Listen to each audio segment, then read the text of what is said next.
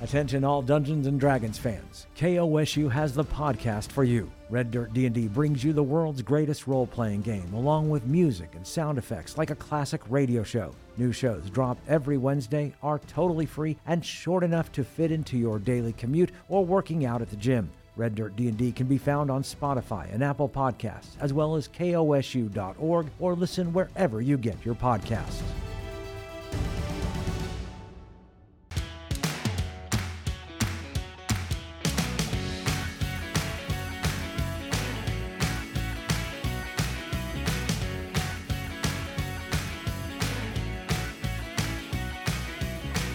Gosh dang it, it's a Thursday. We've just gotten back, our crew has just gotten back from PAX South. I'm sorry, not PAX South, PAX Unplugged in Philly. We rolled in literally 2 days ago and then diving into this show. And it feels like a weird weekend already. It's felt like Friday all day, but I appreciate you fellas taking time out of your afternoon to hang out and talk some horror. Great to be here. Been excited for this all day. Yeah, me too. Awesome. Yeah, so let's do some introductions. First off, to anybody who is tuning in to this, welcome to Midwest Game Fest Online. My name is Zach Goins. I'm one of the guests here for the convention. I'm also helping wrangle some of these panels. We're streaming this both to Midwest Game Fest Online and also to some of our World of Game Design platforms as well. Before we get into anything else, I would encourage you, if you are watching this on some other platform other than the Midwest Game Fest Twitch channel, to give Midwest Game Fest some of your attention. Go check out their Discord, check out their website. They've got a ton of events, a ton of games, a ton more panels, live play, RPG sessions all weekend long, this weekend of December 7th through 10th. And there's some really, really cool stuff there. You can get the whole schedule by going to MidwestGameFest.com. And we'll also post the links into the chat. And I see we've already got some people in chat. Welcome. So we're going to do some introductions right away, and then we're going to dive into the panel. The panel is going to be about 40 to 45 minutes on this topic, and then we're going to open it up if anybody has any questions that they want to pitch to this lovely group of fellows. That's great. If not, then we'll give them an additional opportunity to talk about some of the cool projects that they've been working on. So we'll fill the space one way or another. All right, so let's just let's start up in the corner with Greg. Greg, do you mind introducing yourself for us? I never do. Hi, I'm Gregory Harris. I've been playing role-playing games since the late 70s. I played Call of Cthulhu back in some of the early editions. So I've been a big fan of horror role-playing for a long time. I'm currently a big fan of Call of Cthulhu's Delta Green variant.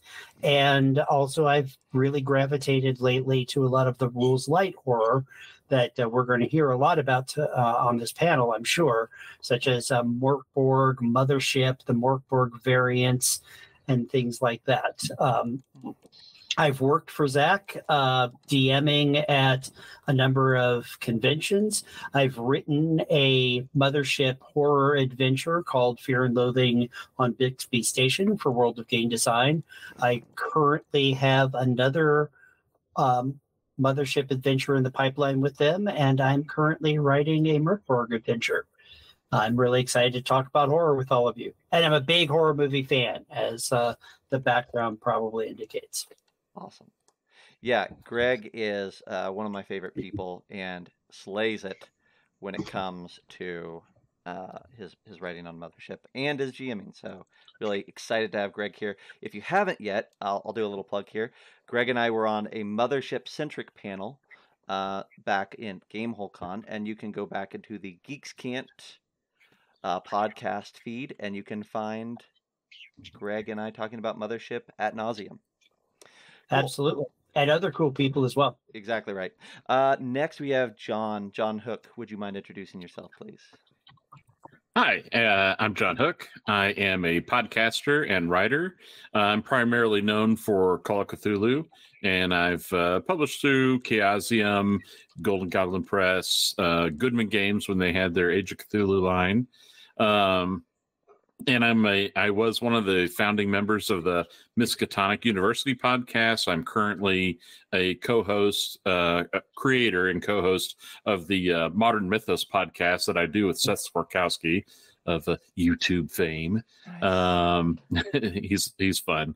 Yeah, so that's, I've been, gaming since I was a kid, in the 70s. So I'm an old school grognard, I was playing Call of Cthulhu in the first edition, the 2-inch thick, box. That was always fun. And I love Call of Cthulhu, but I'm drawn to Call of Cthulhu. I love playing King in Yellow, or Yellow King from Pelgrane Press. That's a really fun version of the Gumshoe system.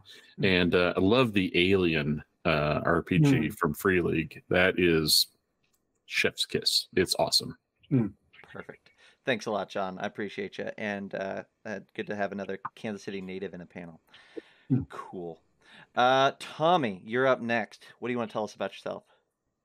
Yes, my name is Tommy Sunsenauer. I'm a game designer from Denmark. I'm pretty new in this game compared to you other guys. I started playing role-playing games like 10 or 15 years ago. Was introduced to Dungeons and Dragons back then. Now I'm more into the more rules-light stuff, like Mørkborg is a big thing for me. I created the Mørkborg supplement called Zomp, co-creator of Goblin Gonzo, which is a standalone game, but also a hack of the Mørkborg rules. And then recently I just ended my Kickstarter for my found footage horror game called Obscure. So that's what I'm working on right now. Also a big fan of horror in all its forms. Excellent. Yeah, I had the pleasure of chatting with Tommy in an interview just a few weeks ago, which is also on the Geeks Can't podcast stream and on YouTube as well. And Tommy is super cool, and Obscure, the new found footage RPG, is super fascinating. I'm so pumped to get that in my hand. It's so cool, and the dice for it are. I never say anything about them, but the dice for it are amazing. And if you've got dice goblins in your house, Tommy can hook you up. Awesome. Thank you so much. Yeah. Then we've got to my left here, we've got Mr. Grimes. Danny, you want to introduce yourself? Yeah, my name is Danny Grimes. I'm an OG DM. I've been playing Dungeons and Dragons since they had Gen Con at Parkside University. I didn't quite make the League Geneva days, but and I've been playing a lot of different systems all throughout that time.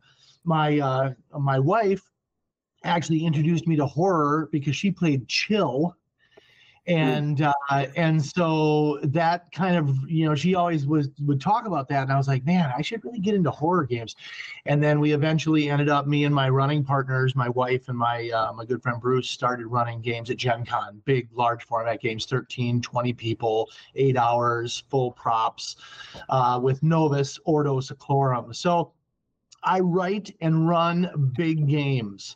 I don't know if they are good games, but they are big games. And then more recently, I was essentially the co-producer of a book called The Book of Monstrous Might for 5e. It was a book of all sorts of weird backgrounds for monsters and gave them all sorts of additional abilities and stuff like that. And that was a big project, did pretty well on Kickstarter. And now I work with Zach, and I am putting out a Cthulhu adventure called The Lantern sometime in the beginning of the new year. Cowboys and Cultists. We've got a Weird West setting that we're exploring, and we're writing the first 2 installments with Zach and the Wagdy crew. So it's awesome to be here. I love being around other people because everybody has so many different ways of looking at this stuff. And Greg, you and I are going to have to talk about the remake of Suspiria. Awesome. Yes. That is currently one of, it's in my head all the time. That and Beyond Black Rainbow. Oh man, Ah, gosh dang it. Yeah, I will have to talk about Chill. I hope you noticed when we introduced ourselves in a group chat.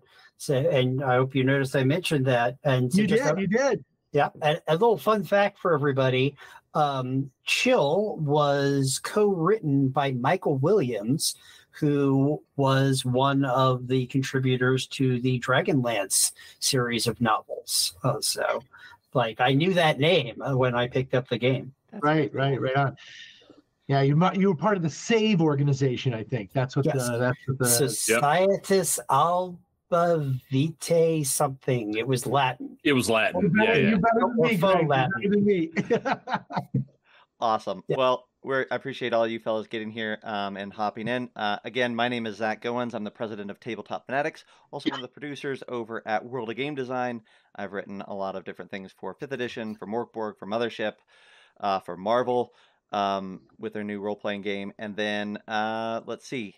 I've also put together a Hannibal RPG, which is crowdfunding in the spring for Hannibal Lecter, if you want to get into that world a little bit. And then some of my favorite other games that I run consistently are Vampire, V5, and Call of Cthulhu, among other horror titles. So I'm super comfy in the horror space, but I feel like I'm sitting amongst legends and dynamite in their own right. So super, super excited here. The topic for today is the Horror GM's Toolkit. And kind of the idea here being that every GM has their own toolkit of things that they bring to the table, whether it's in their heads or it's in the virtual space to their virtual platform, or it's to the table in person. But they have their own toolkit that helps create the right atmosphere, create the right energy, create the right stories that will draw their players in the way that they want them to. And while horror shares some of those same toolkits with other genres like fantasy, there are other some of those tools, in my opinion, get a heightened level of priority in the horror side, and there are some special tools that are more important in horror, and there are some tools that are maybe degraded in the horror sense. So this chat topic is about from 5 people with wildly different approaches, probably what is the best sort of horror toolkit that a GM can bring. And my hope, if you're watching this or listening to it, is that you listen through and you hear from maybe John or Tommy or whoever, something that's like, oh, I would love to incorporate that into my game. That's the objective here, is to give you a golden nugget that you can take away and do something cool with. In addition to that, I'm already seeing some great questions coming through the chat. Keep them coming. I'm going to keep an eye on them. And after we're kind of done with a little bit of a presentation, I will grab those questions and we will scurry down that road. John, I see you shifting in your seat like you are energized and ready to take off. So I'm gonna turn this over to you. When you think about the GM's toolkit, what are, especially for horror, what are the first things that come to mind? The GM needs to be able to engage all the senses. In my opinion, that's the one thing I try and think about with each encounter in the scenario. I wanted to make sure that the players are able to get a real sense for the space that they're in. I do play primarily theater of mind, so normally I'm not having a lot of props. Call of Cthulhu does have some handouts and stuff, so there might be some things to read.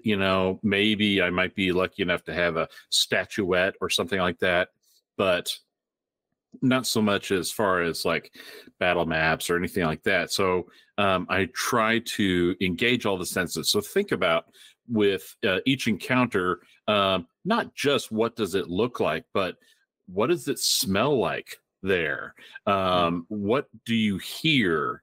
Potentially, is there something going on that maybe somebody might ickily touch and taste, right? You never know about what kind of encounters you're going to be in and what reaction your players are going to have. So first and foremost, I want to try and be aware of the senses and what kind of descriptions can I bring to that.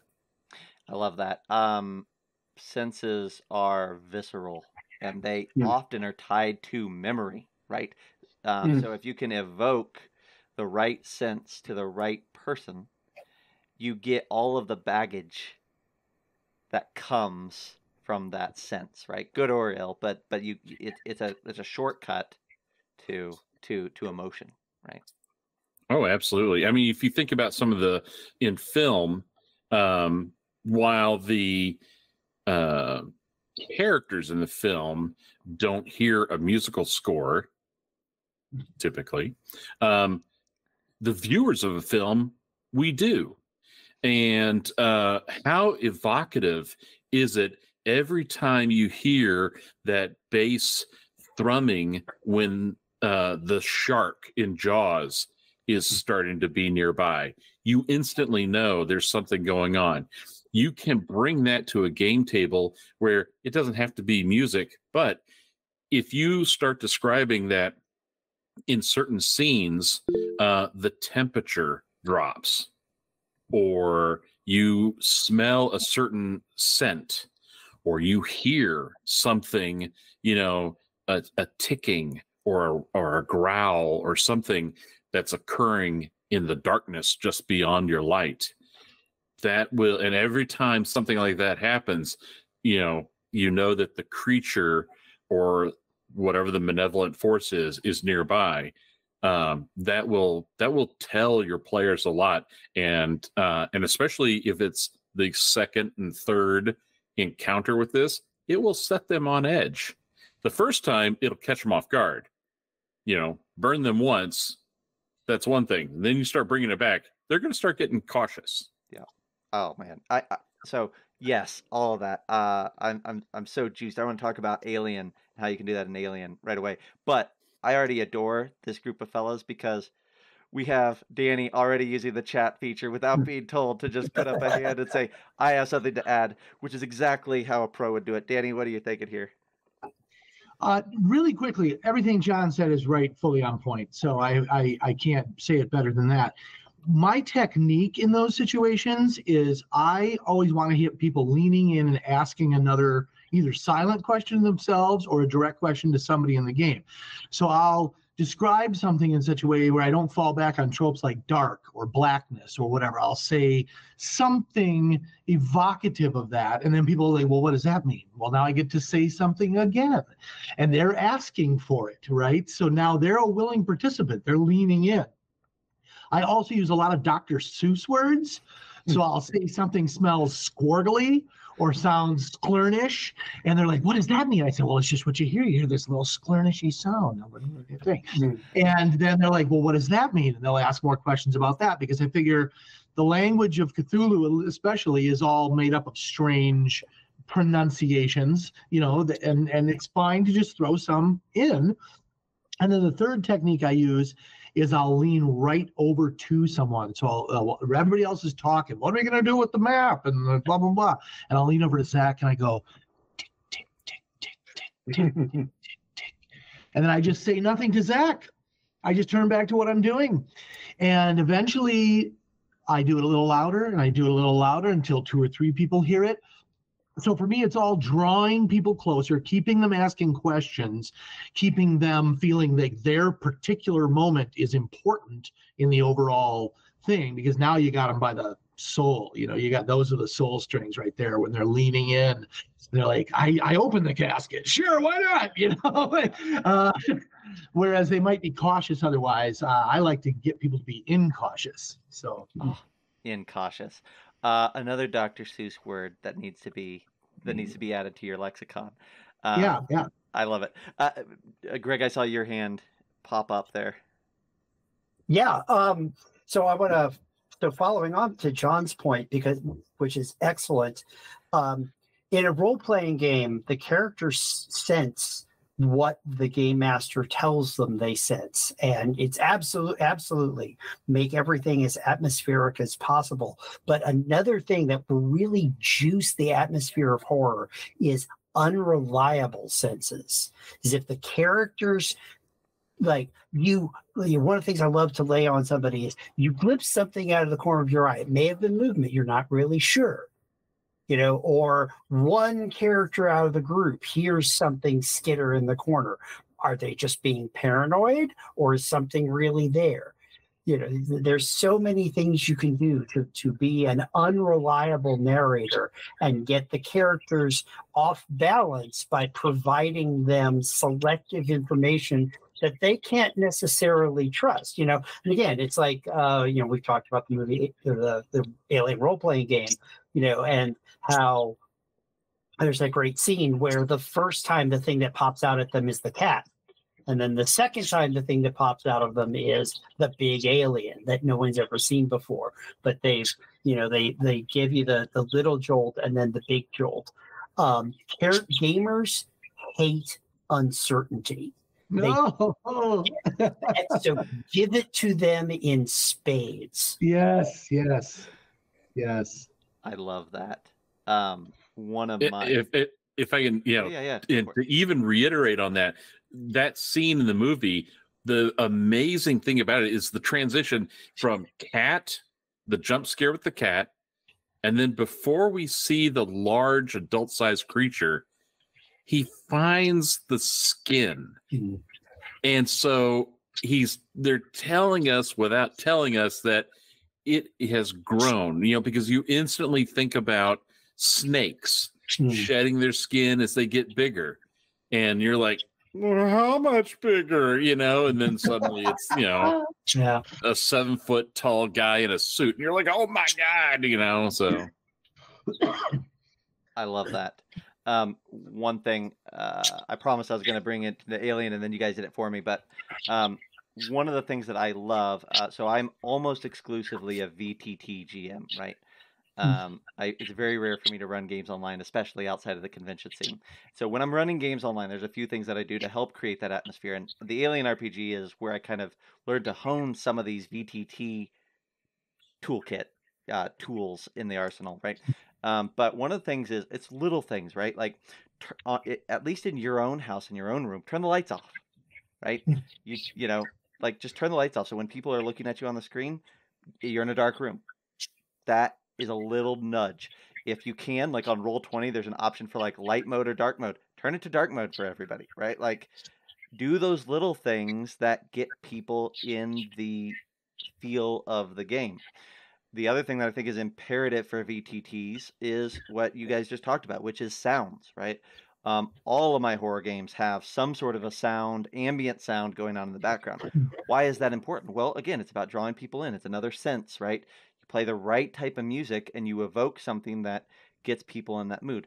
But not only that, the cool thing about using a VTT is you can pre-set up other sounds, not ambient sounds, right? One of the things that I love about the Aliens series, right, is when the alien's in the vents, right, and it's moving around and you hear it, but you don't know where it is. Or that you know that it's in the vents, but you don't know exactly where it's going to pop out, right? You can do that at a VTT. You can go look, there's free sound archive and things like that where you can go find just like metal clank. metalclink.wave, right?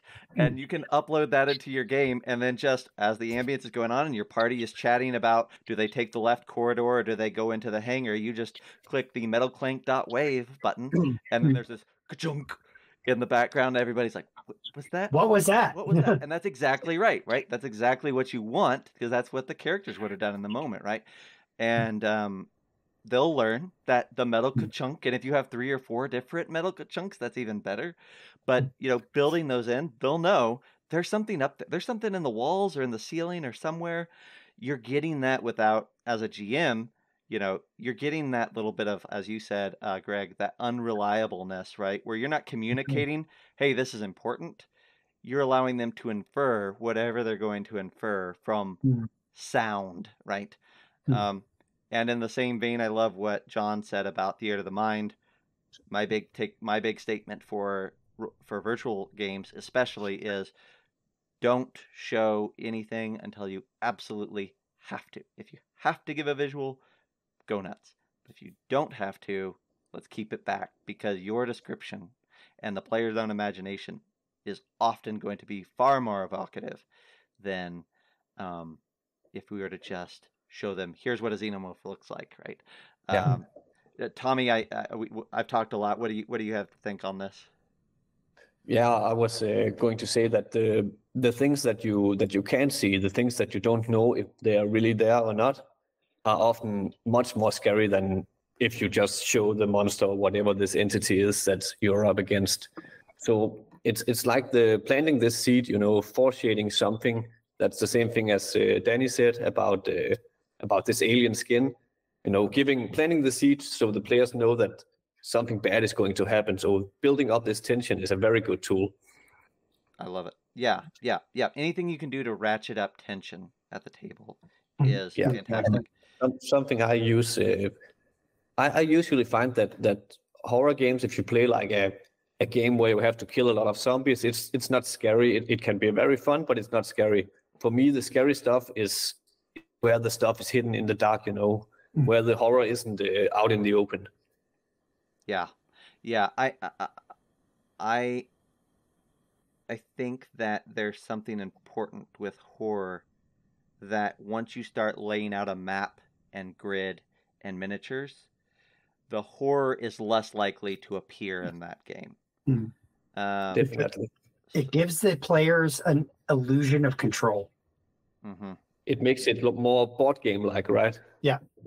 It's the difference between alien and aliens, right? Yeah, exactly. Oh, Danny, you're muted. Sorry. I'm going to say it creates a complete vision too that the players shouldn't necessarily have if they're, you know what I mean? Mm-hmm. If I show you what it looks like, now you can think in depth about that visual. If I don't show you anything, you can only imagine it. So I know that's simplistic, but I mean, a lot of this stuff is very back to basic stuff. There aren't you just have to watch carefully and figure out how to scare people.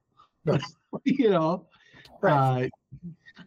Yeah, so there's a trick that I use specifically in the Alien RPG that I wanted to share that's very relevant to this, and it's the concept of seeing, but it's so obscured you're not quite sure what you saw, and it's one of those things where the vision is one-sided. So the characters are seeing something, but they, as of yet, have not been seen by the other entity.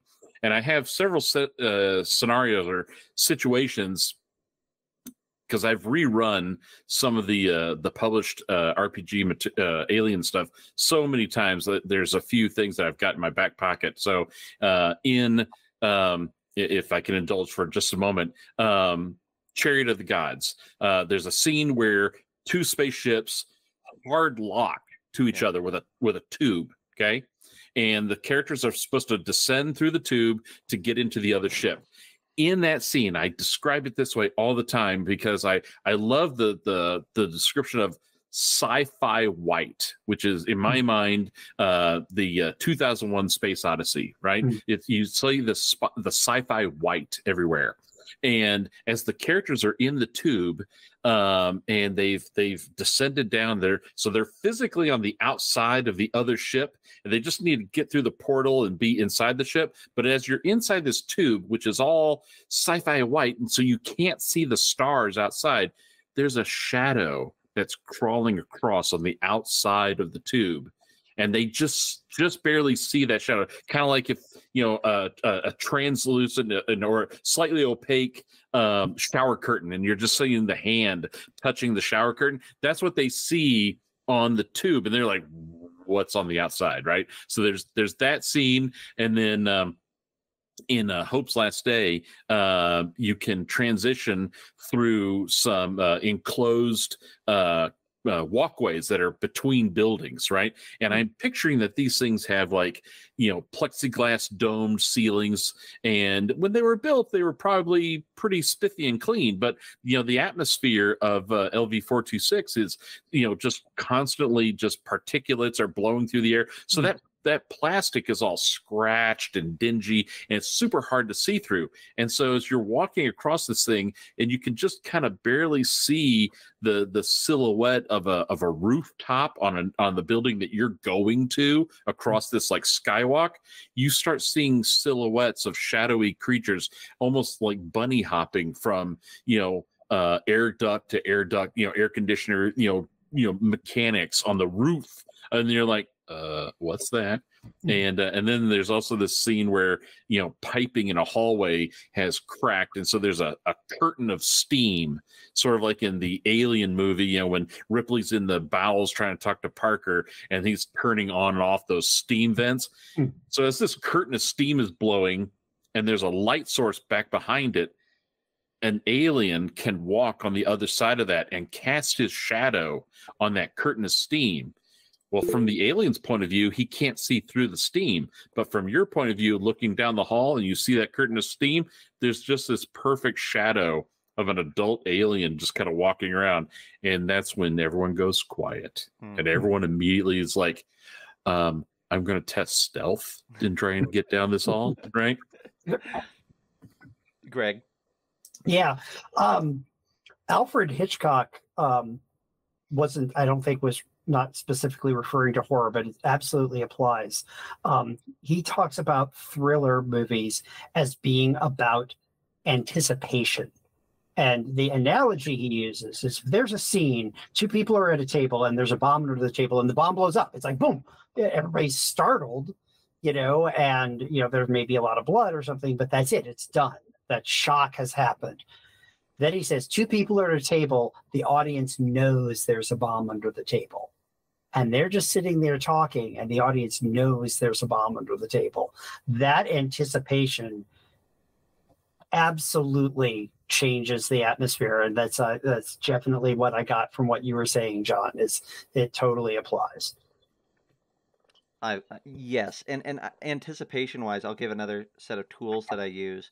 I'm a big fan of timers in all shapes and sizes, right? So that's hourglass timers, that's stopwatch timers, that's dice countdown timers if you're in rounds or something.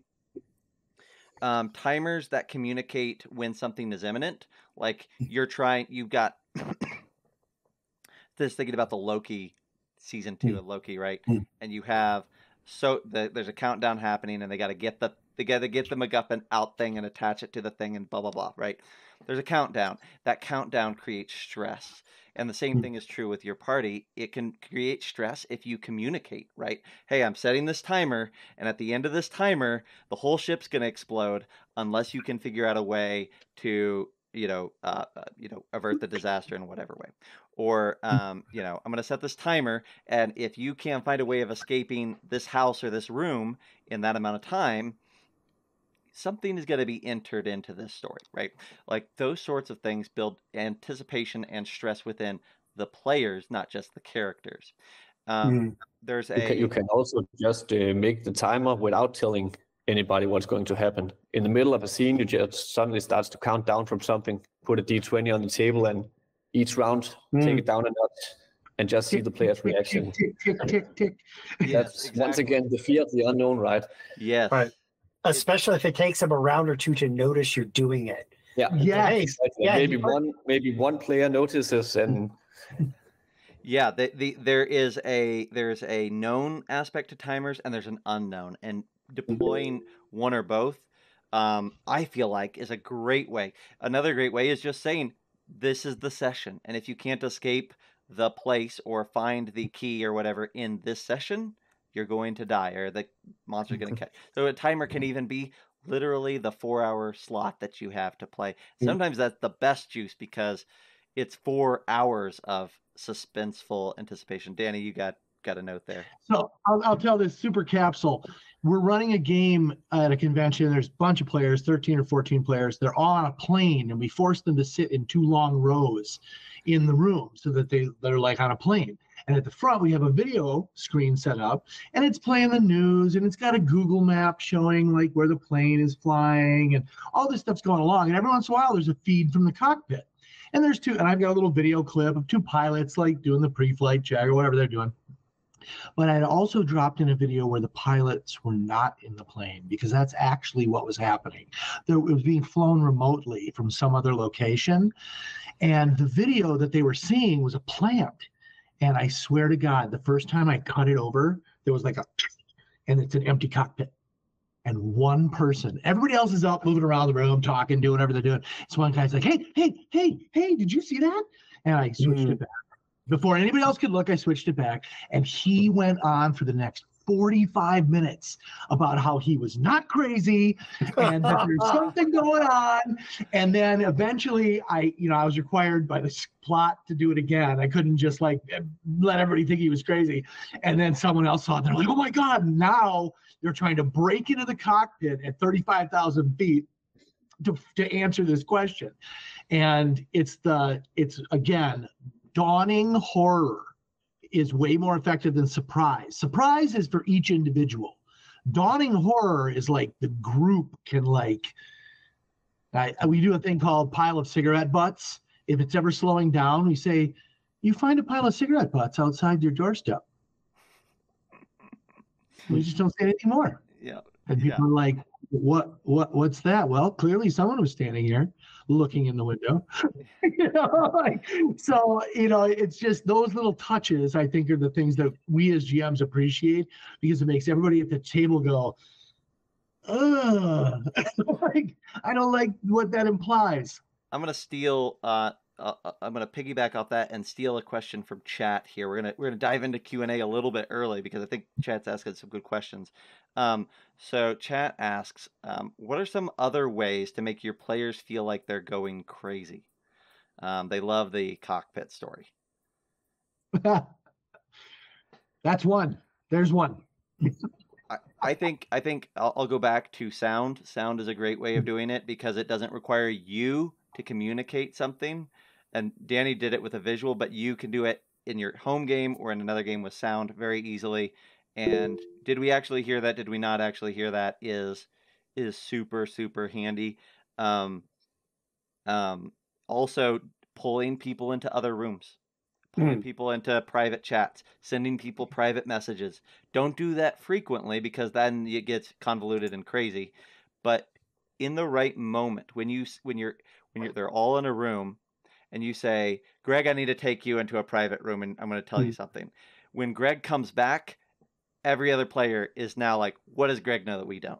How can we get that information out of him?" And if Greg is hesitant or coy or reserved or anything, now it's like, screw you, Greg. Like, how do we, we can't trust you anymore, right? Like, and It even turns into the thing suddenly. yeah, exactly, the thing, yeah, 100%, yeah. I love in the right moment giving only a certain percentage of the group information. Yep. And that breeds so much distrust and suspicion. Greg, you got a note there. Yeah. Passing notes is a great tool for that. And one of the cool things is you can pass a player a note without necessarily saying anything, important. But you can say, don't share this with the other players. But you found a candy bar and it's delicious, right? And and so it's not relevant to their situation, but all they know is you wrote something on a 3x5 card, folded it, and slid it over to a player, and it's exactly that same thing. You are elevating the level of paranoia. Tommy, did you have any other thoughts there before I Nope. scamper off? Okay, cool. Yeah, I think that when we're talking about crazy, the best way to get that is, I think the summary here is, by and large, split the party, right? The more you can fetter people off into their own corners, the more people are, and that's true if we think about horror films or horror shows, right? Like, and that's the thing that I would circle us back to is like, what's the best thing in the Horror GM's toolkit? Honestly, reading great horror. Because if you can feel that arc and you can watch what the storytellers are doing and what the characters are doing, and then if you can find ways of naturally getting your own group to do that, it's not for nothing that so many people have, when you get into the haunted house and all of a sudden all the actors are going in 3 different directions. That's because that's where often the juice can happen. And where distrust can breed and terror can breed and all that. When everybody's together and they all get to walk from room to room to room together and make plans and they get to strategize, it's very rare that a true horror moment will come out of that. Something has to come in and break the bowling pins, scatter them a little bit. Tommy, yeah. Yeah, but that was actually exactly what I was going to say. Split the party, not just in the way up against each other, but split them physically. Split the characters. When someone just wants to peek inside a room, an adjacent room, make the door slam shut, and it doesn't open anymore. And now you have two different scenes that you can cut between, and that's another good tool, I think, to use cutscenes. Build up tension in one place and cut to another place just when something scary is about to happen. Yes, I love that, like shifting back and forth, and then you let that other group sit with that. Exactly. You can tell them something like the door suddenly starts to open slowly, creakingly, and then you cut to the other players. Yes. And Chat's got another question here that's going to fill into this, which is, how do you split the party against their will? And I'll say right out the gate, like, one of the things that you can do is take control of their character for a moment and do it with reverence and with respect and with whatever. But you said, Tommy, there, like, if one says, I want to peek inside the door, one thing that I will do in my games is I'll say, if you'll allow me to take your character for just a moment, get their nod, and then you say, okay, you cautiously open the door. You look around. You spend plenty of time gazing the room. You don't see anything. You click on your flashlight. You pan the room. Nothing. This gives you enough of a resolve that you step forward into the room. You're gonna make sure that there's nothing in here. The moment that you step in, the door slams closed behind you. Right? You have now prodded them or guided them into a moment where you can split the party, but you've done it in a way that doesn't seem like I'm ratcheting it away from them. If you can get them to allow you to kind of steer the ship a little bit based off of their stated intent, I want to check the room, you can get that moment where you split without having to say, okay, move your character 4 spaces in, and now everybody else is like, oh wait, no, we'll move in together. You take the reins for just a moment, paint the right picture. Don't make their characters look dumb. Don't make their characters look like they're ignorant. Allow them the moment, but allow that moment to also close the door. Danny, you got a note here. No, I think you covered it, honestly. Building that perception, and just to go back to the madness or craziness thing, just real quickly, those things were really taboo back when this game began, and there's a rich history of all that, and so we called them by those names: schizophrenia, paranoia, whatever.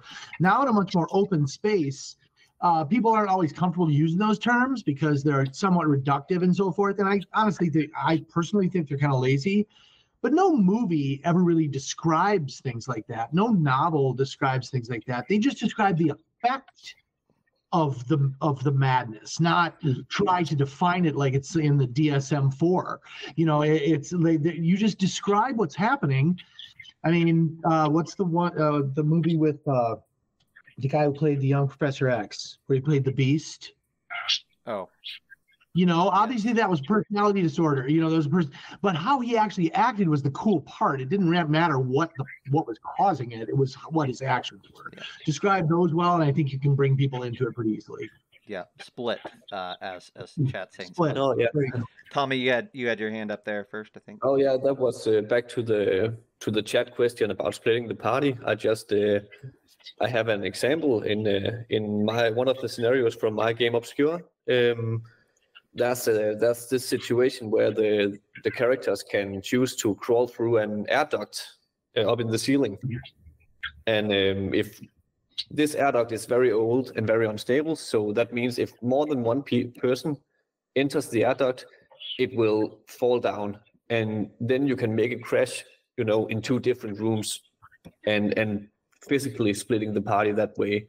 And some other examples is that you can make, if you're playing, like a fantasy game with different races, if you have some small races and some huge races, you can also make it physically impossible to some of them to go through a small opening, as an example. Also, those timers, right, that I talked about earlier. Sometimes a time crunch forces people to say, if we all go together, we will not get it done. We have to cover things. The sense of urgency. Yeah, timers is exactly what I was about to bring up. Is when players might be trying to game the game and stick together because safety in numbers, you can remind them.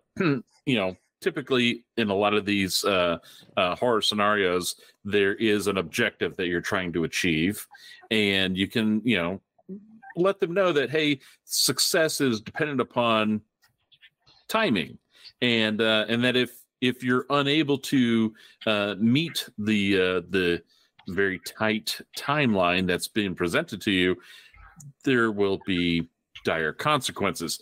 And now they will see that the only way to achieve this higher goal is to split up and try and cover more ground.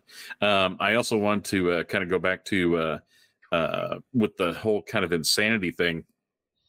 Call of Cthulhu has the sanity mechanic, and I absolutely love it. I think it's fantastic. And one of the things that you can do is, you don't need to use the gaming terms, right? You don't have to say, well, you're going to have this temporary insanity for 2d10 rounds or whatever it is. You can describe the way that you're having the effect, but one of the ways that you can also bring in paranoia is through hallucinations. So if you describe one effect, which might be because the situation of the fright, now they're having fear of spiders, right? So now they have arachnophobia. Go ahead and talk about how the long-legged creatures are freaking you out despite their size. But then also, as they're kind of recovering from that, they can see that their companion apparently is brushing hair back over their head to cover some of the multiple eyes that they have, and they're trying to obscure the extra eyes with brushing their hair in such a way that it's covering it, and they're actually a spider person. So you're tying that arachnophobia into something larger with hallucinations, and players will run with that. I mean, and being that it is a game, we are dependent upon, we're telling a cooperative story, so you're gonna lead some line out, and it is going to be dependent upon someone to pick that up and keep pulling on that thread, but yeah, Oh. That's why we're here, right? Exactly right. Greg, you had a follow-up to that? Yeah. Just real quick, because John raised a really excellent point. If you impose a status on someone, like, bam, you've been hit, you're doubled over in pain, you're incapacitated, you can't act, don't tell them that it's for 2d10 rounds. Don't tell them that you'll be fine in 5 rounds. Just tell them you can't act. You are, you're down, you're done, you're blinded. Don't let them know when it's going to end. Let them know when it's, keep that information. It's like we said, it's all about control of information. Keep that information secret. Let them sweat.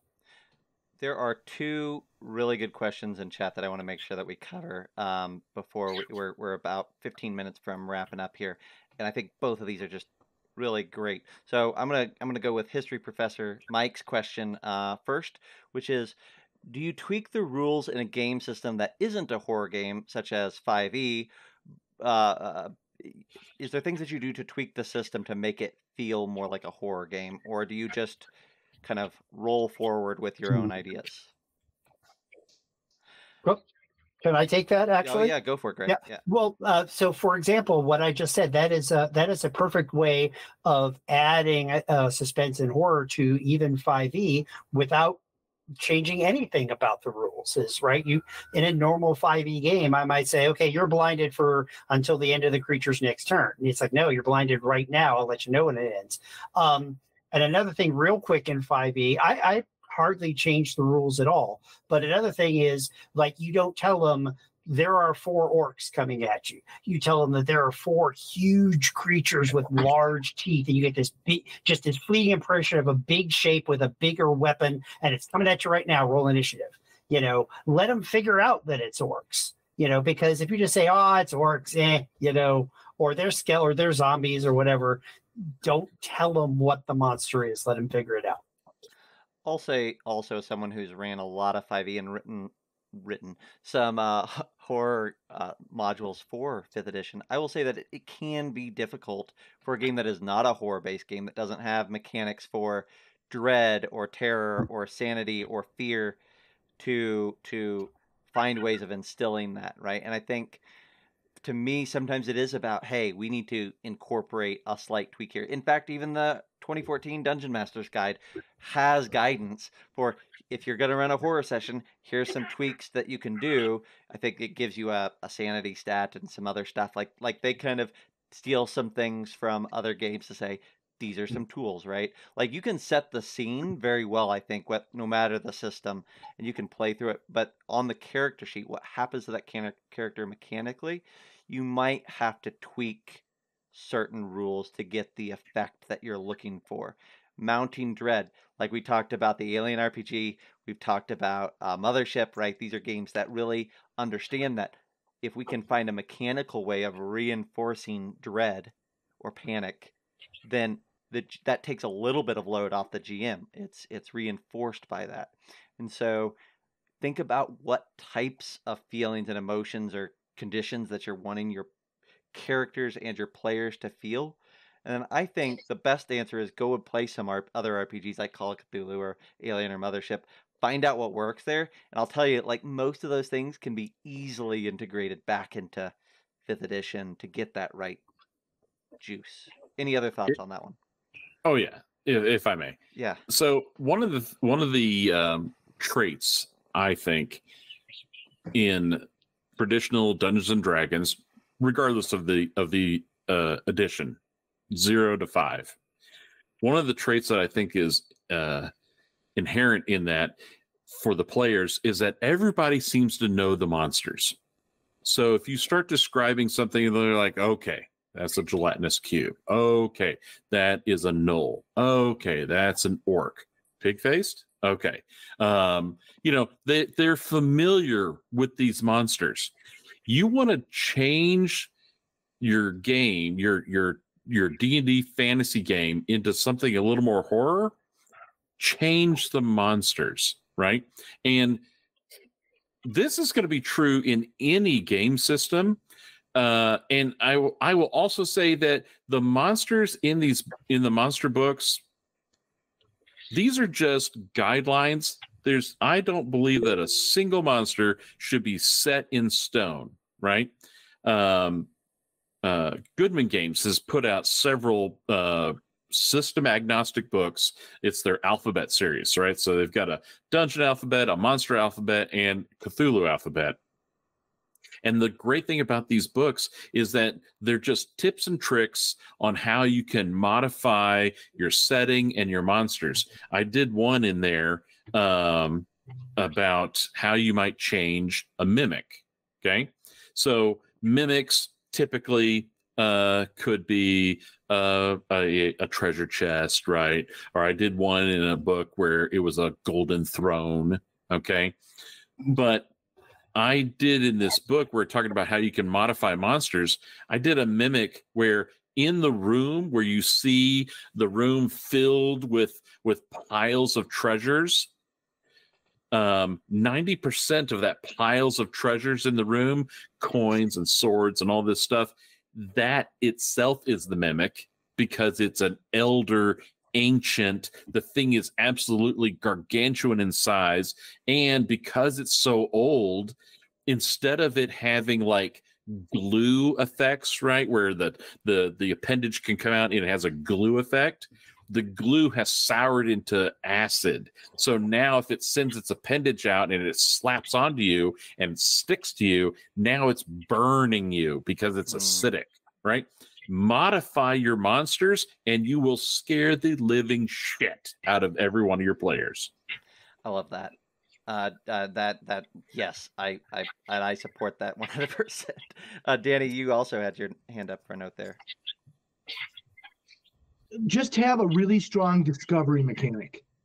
if there isn't really one, I think in D&D per se, it's just make an investigation check. Okay, you didn't find it, make another one, or run something like Gumshoe where you just find the clues, because the important thing is not finding the clue generally. The important thing is what important, pivotal, dangerous, stakes-raising choice are you going to make as a result of finding that clue. I'll frequently tell my players, they're really grasping at straws, I'm like, what is it that you want to know to take the next step? They're like, well, it'd be great to know the name of the local lord. And I'm like, his name is Fauntleroy. What now? And they're like, and then they ask more questions and we're engaged again. But a way to discover things where the players can interact. Monty Cook had a great one with his lore site mechanic, where you just got a list of questions you can ask. And as long as the group could answer them correctly, you could move to the next one. And then as soon as someone gave the wrong answer, you rolled and got that answer.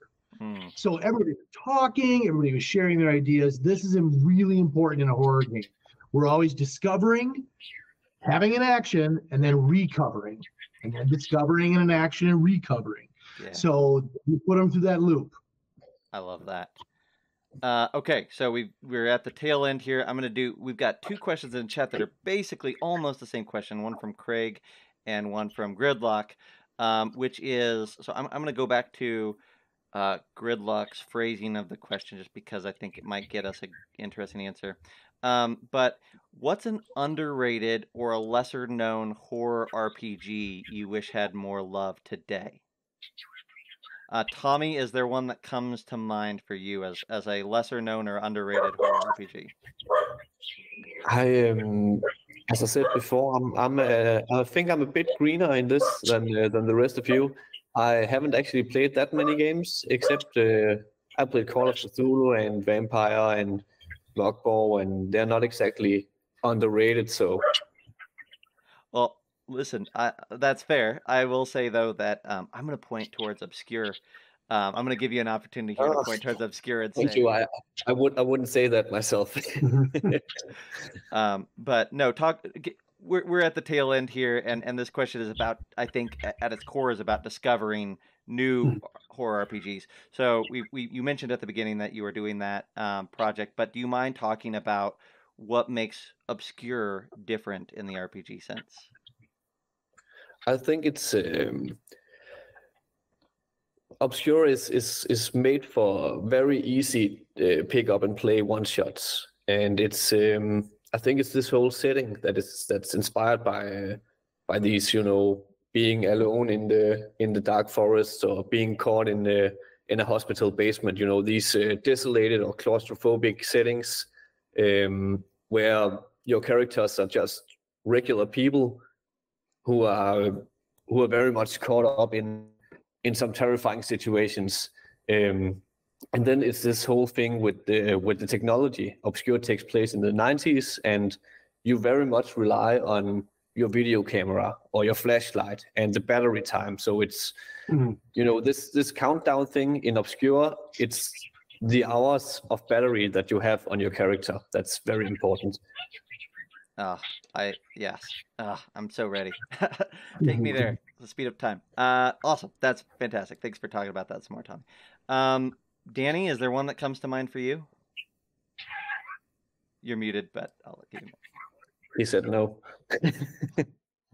I've been coughing. Sorry. Dread. I love Dread. I love me some Dread Tower. I love all of that. I love that it's almost like a piece that you can just add on to. So like people that want to like graft something onto D&D, Dread is really close. It's not necessarily close. That's the Jenga Tower one. Yeah, it sure is. I'm in the midst of making a Cthulhu Jenga Tower for myself for my Cthulhu game to incorporate my Dread mechanics. Yeah. Oh gosh. That's yeah. We're gonna have to sit down and you're gonna have to walk me through Dread at some point, Danny. Because that's one I haven't played, but I've heard a lot of good things about. It's not 100% cool, but it's like 89. It's pretty cool. Yeah. It's pretty cool. Awesome.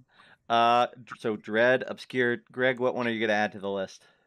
It's not entirely a horror game, but Dungeon Crawl Classics does a lot of the stuff that we have been talking, and a lot of their adventures. I mean, they have a horror series of adventures, and a lot of their adventures incorporate horror tropes. They don't.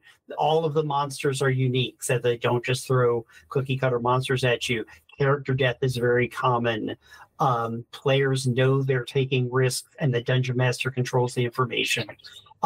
DCC obviously has a small but devoted following, but I sometimes wish that had more love because it's a great game.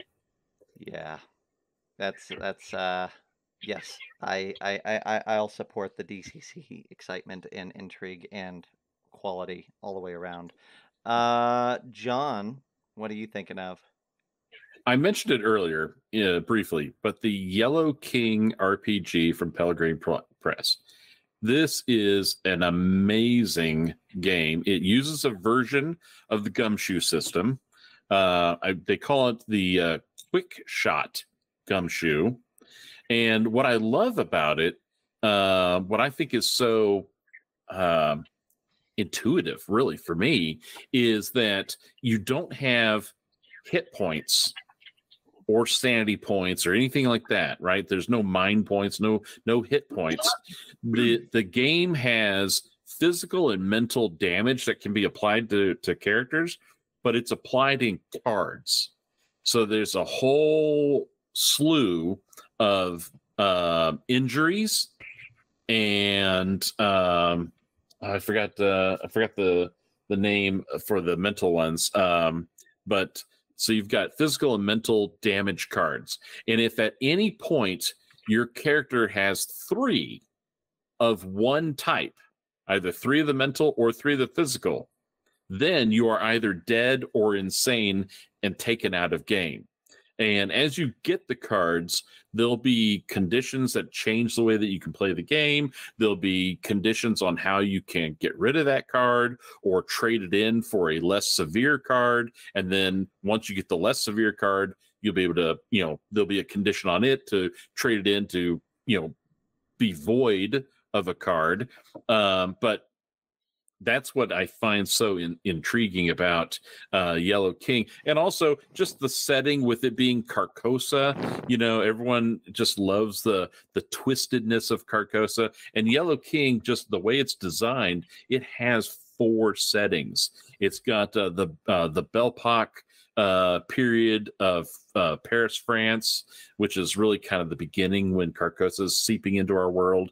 And then there's a weird war era. There's a another post-war, and then there's like the new now, which is supposed to be completely modern, except there's the seepings of Carcosa are even more ingrained in our day-to-day society, and it's a freaking great game, and it needs more attention.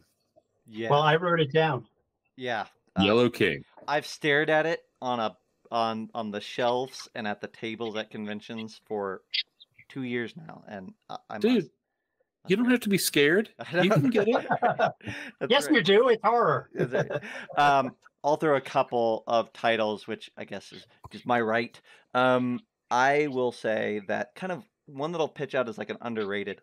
I'll speak from my own experience here, which is I think that for a large portion of the RPG crowd, Vampire is seen as a LARP experience or like a off the deep end experience. And I would like to communicate to all of you who are not ready to do a LARP or deep end experience that Vampire is a fantastic game. Even outside of that, and you can have an incredibly horrific, tense, deep, rich game just sitting around the table and playing it like you would any other horror game. So I would say I'd give a nod to one of the greats. And then the other one that I will talk about is brand new, and I'm itching to find the right crew to put on the table. But there was a game funded earlier this year called Lycoma. Lychoma, Lycoma. Oh, yeah. Which is a meat punk horror game. So it's body horror to the extreme. It's bodies and flesh used as currency in this dystopian future. That is like everything that I love on the horror. That's like the extreme It end of looks horror. very That's good. my jam. Yeah. So Mhm. Lycoma is a card-based RPG. It comes in a box set, so you get all sorts of good little handouts and like in-world artifacts and things. Um, I think there's something really special there, especially if you're in the horror, body horror side of this fascination.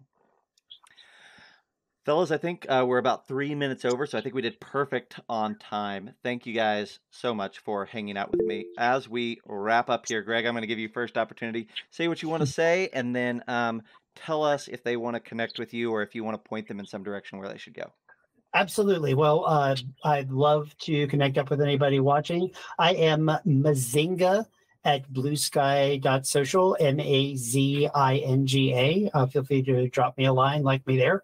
One of the things I was going to say is we've talked about a lot of really specific things. I want to echo Zach's point of watching and reading great horror.